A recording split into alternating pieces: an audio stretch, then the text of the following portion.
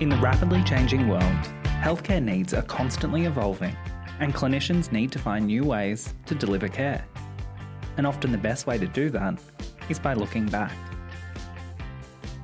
Without Marie Curie, there would be no pioneering improvements to medical imaging today. If Edward Jenner didn't inoculate a 13-year-old with cowpox, there wouldn't even be a space for Professor Ian Fraser's cervical cancer vaccine. Our clinicians are standing on the shoulders of those who came before them, learning, growing, and advancing. Hindsight isn't 20/20. It's our future.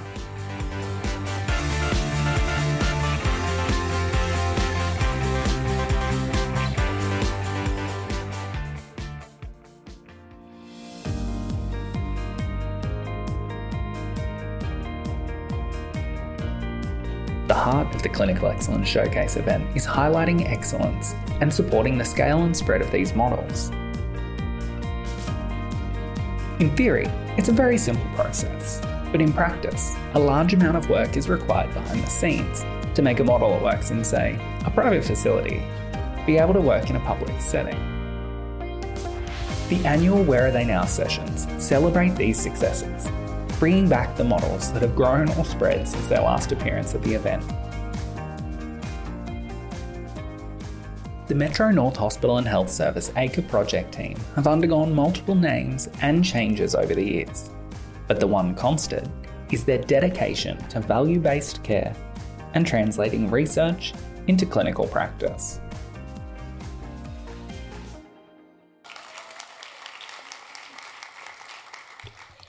Thank you very much. Tanya and I today are going to speak about the Accelerated Chest Pain Risk Evaluation Project, and hold on to your hats because it's acronym central, so I apologise for that. We are sponsored by Health Improvement Unit of Clinical Excellence Queensland, and kindly we're hosted by Metro North Hospital and Health Service, more specifically COSI. At this point in time, I'd like to say that Tanya and I are speaking today on behalf of Louise Cullen. For those of you who don't know Louise, she's an emergency physician in the Royal Brisbane Hospital, and she's very much been the driver of the ACRE project over the years, along with cardiologists Will Parsonage and Louise McCormack. So what is ACRE?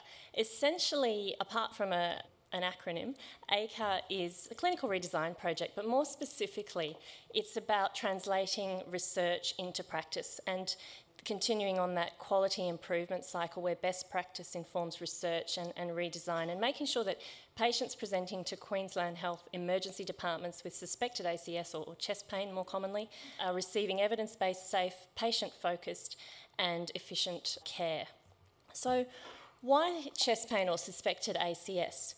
Well, this issue is an enormous burden to emergency departments. Chest pain is the second most common adult presentation to EDs after abdominal pain, and globally we know that it makes up around 6 to 10% of all emergency department presentations. And Queensland's no different to anywhere else in that our ED presentations are increasing year on year, but if we take the 2018-19 figures from the AIHW, 6% of that is approaching 100,000 patients a year, and at an average cost of $3,500 a patient, that's a lot of money. But more importantly, that's a lot of clinician hours, a lot of patient time in hospital, and a lot of resources being spent on these patients. And I would argue that these patients are a genuine burden on the emergency department. So we do want patients who think they're having a heart attack to come to hospital. So we don't want to discourage them from coming. But given that there's a very small proportion of them who actually are diagnosed with disease, are there ways that we can assess them more efficiently and more appropriately to ensure that resources are utilised efficiently? And that's where accelerated diagnostic protocols come in. Clinicians in the audience, I will apologise in advance for the dramatically oversimplified explanation of how chest pain is assessed. In general, just to set the scene for what ACRE is all about, following preliminary testing and clinical features, patients are usually categorised into 3 risk stratification categories. Now, the high-risk patients make up about 25 to 30% of this cohort, and 1 in 4 of them will have disease. So they do need to be admitted and they need to be treated under the appropriate team, whether it be cardiology or medicine.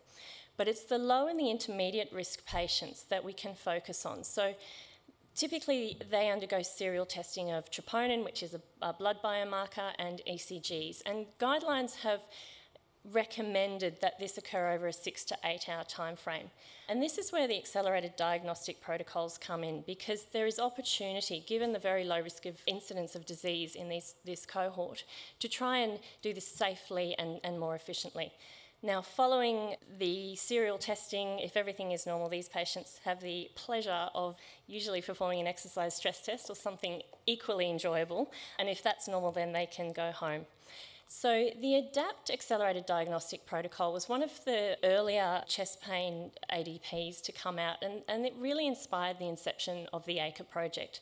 So what ADAPT did, there was a team of researchers, of which Louise Cullen was one of them, based in Brisbane and Christchurch, and they used alternate risk stratification to identify a cohort of about 20% of presentations who could be accelerated, and they could actually, instead of undergoing the 6 to 8 hour serial testing, have this done in 2 hours and then be discharged home to come back for an objective test as an outpatient.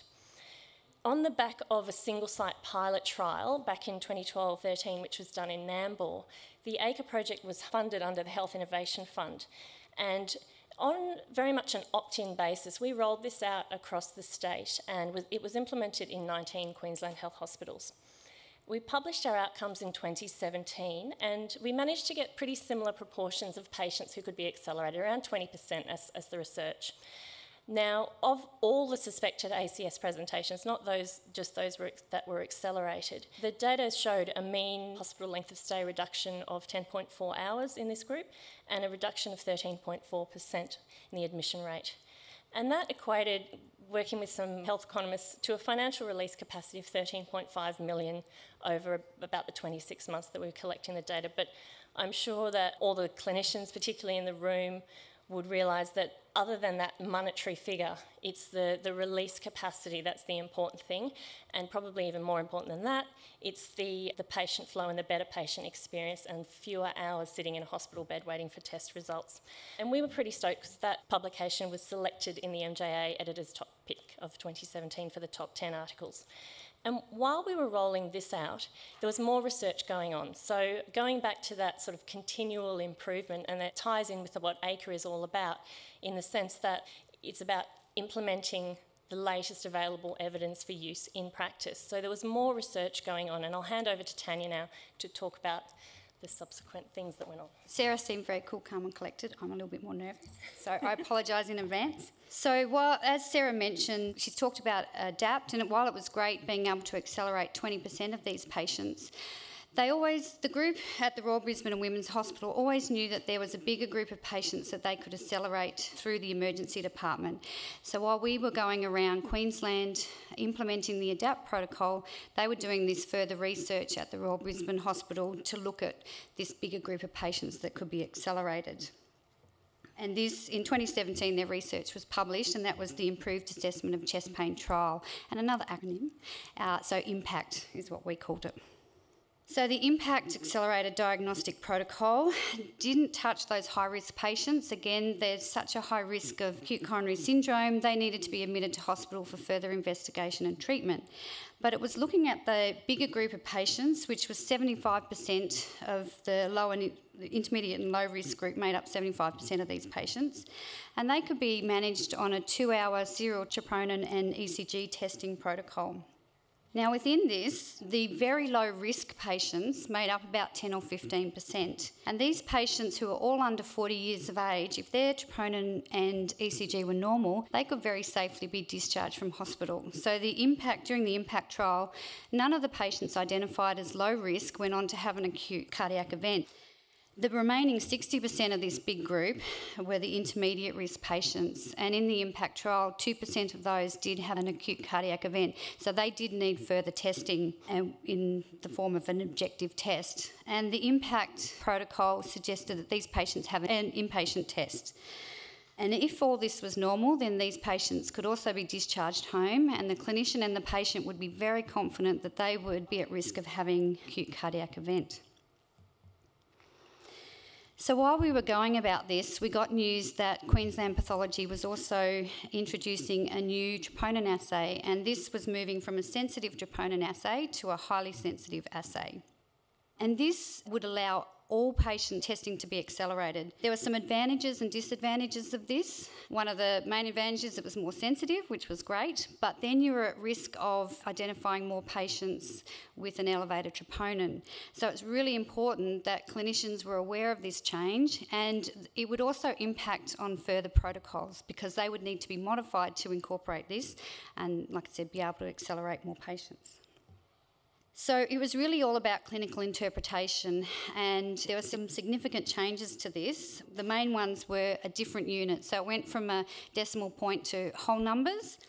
There was also new reference ranges, which clinicians needed to be aware of, but also there was an introduction of sex-specific reference ranges. So there's different ones for males and females. And the other introduction was a Z-score, which just allowed clinicians to determine if the elevated troponin was significant or not. So this, like we said, tied in really nicely with what we were doing to try and accelerate these patients through the emergency department. And the ACRE project took on the campaign of educating and implementing this. And we did this through a multimodal campaign. Some of the things we used was an online education video, which we had assistance from CEQ to produce, and this was uploaded to our site on the Improvement Exchange. And this allowed us to have a link that we could send out to pretty much everyone in the state, and they could then get on and view this anytime, anywhere. We also helped develop local pathways, so incorporating this new troponin assay into local pathways. We conducted education sessions, and through where we are in COSI, we had access to video conferencing, which was great. So this allowed us to be able to educate right across the state. We were able to educate right up to the Torres and Cape, right out west. We did multiple sessions on different days and different times so that we could get as many clinicians as possible. We also distributed a lot of information through the HHSs and the clinical networks, and some of the ways we did this was through newsletter articles. We also helped distribute the Pathology Queensland ChemLight newsletter, which had the changes in it. We used a screensaver, which was then displayed on all computers across Queensland Health. We developed posters that could be displayed, and we also used things such as e-alert to distribute this information to everyone through the HHSs. So the overall outcomes of ACRE 2, we were able to decrease the total hospital length of stay by 20%, which was a reduction of almost 2 hours. And across Queensland Health, this equated to over 5,500 release bed days annually. And for the bigger hospitals, this worked out roughly about 250 release bed days per year. And we were also able to decrease the inpatient admissions. There was almost a 7% reduction in these. And across Queensland Health again, this was over 5,000 fewer inpatient admissions per year. And for the bigger hospitals, roughly about over 200 fewer admissions per year as well. Now, we didn't significantly decrease the ED length of stay, but we didn't really expect to because we were still advocating for these patients to have an inpatient test. But what was important about this is that when the patients were discharged, everything had been done and the clinicians and the patients knew that they were safe. I think one of the important things is that we actually didn't increase the ED length of stay because potentially keeping the patients in to do a stress test, this was a risk, but we didn't actually do that, so that was great. So just now some tips for successful implementation. So I think it's really important to identify the need, and for us this was the burden of chest pain, and at the time the introduction of the 4-hour NEAT targets. So this meant that the clinicians had to get these big group of patients, national guidelines recommending long testing, they needed to get them through the emergency department quicker. It's really important to have good evidence and good published evidence with reputable clinical leads. And the clinical leads that we were working with were world renowned for their work in this area, but also being multidisciplinary. If we had done this with only emergency departments or only cardiology, it wouldn't have worked. And I think it was the two working together that really made it so successful. More locally, I think getting executive engagement early is really important. Not only do the executives need to know what's going on in their hospital, but if you get their support, they're able to help you all the way through the process. So if at any stage you've got any issues that arise, it's really good to be able to go back, being able to discuss it and trying to come up with some solutions. Getting local support for the initiative, so having project champions that are passionate about it, that are really engaged, they can help drive it.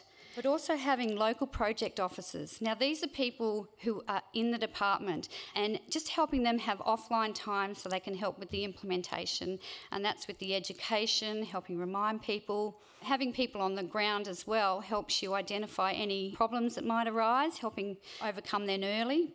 But they also know what goes on locally in each hospital. So every hospital is different. Every hospital has different issues. And if you're trying to work outside of the sites, it's really difficult to be able to identify those issues. The nature of the change and just being aware that sometimes relatively simple change can have significant gains on a big scale. As Sarah had mentioned, we have used an opt-in strategy. And going to places and telling them you must do it and you must do it this way won't work. And interestingly, out of all the major hospitals that we went to, we only had one that opted not to implement the accelerated pathway. And really, really importantly is flexibility to local processes. For all of when Louise talks about it, she says, we didn't have one accelerated pathway, we had 19. And while the risk assessment is the same and the outcomes are the same, getting to those points is different in every hospital. They have different ways they do things, so it's important to recognise that and make sure that that's incorporated into your pathway. And I think if you do this, it helps embed it into practice and business as usual, and that's what can help it be sustainable in the future. So that's just really about the ACRE project. And as Sarah mentioned, we had blatantly put in a plug for our next thing. So I think one of the things is the ACRE project team, and probably goes along the lines of where are they now? Approved is around promoting value-based care in emergency departments. And it's really looking at taking things that have been done in isolation in specific hospitals or HHSs and providing a platform to lift them up out of the HHS silos and disseminate them across the state. We did this time last year. We called for things that had been implemented. They had to have proven outcomes, and we got a whole lot of applications which we shortlisted, and then we ran a pitch fest, which is a Shark Tank-like event, but we felt pitch fest sounded a little bit less scary. So they pitched their ideas to us, we had a panel, and then we selected 6 initiatives that we've been working with over the last 12 months.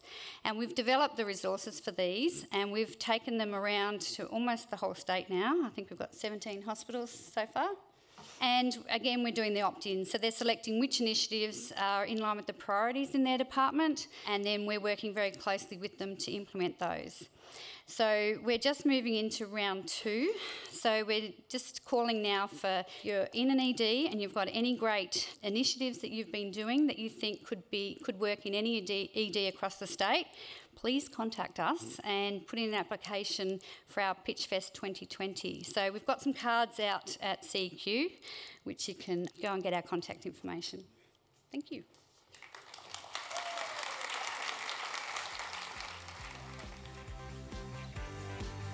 As always, thank you for listening to our podcast and taking the time to learn about the wonderful work of Queensland's frontline clinicians.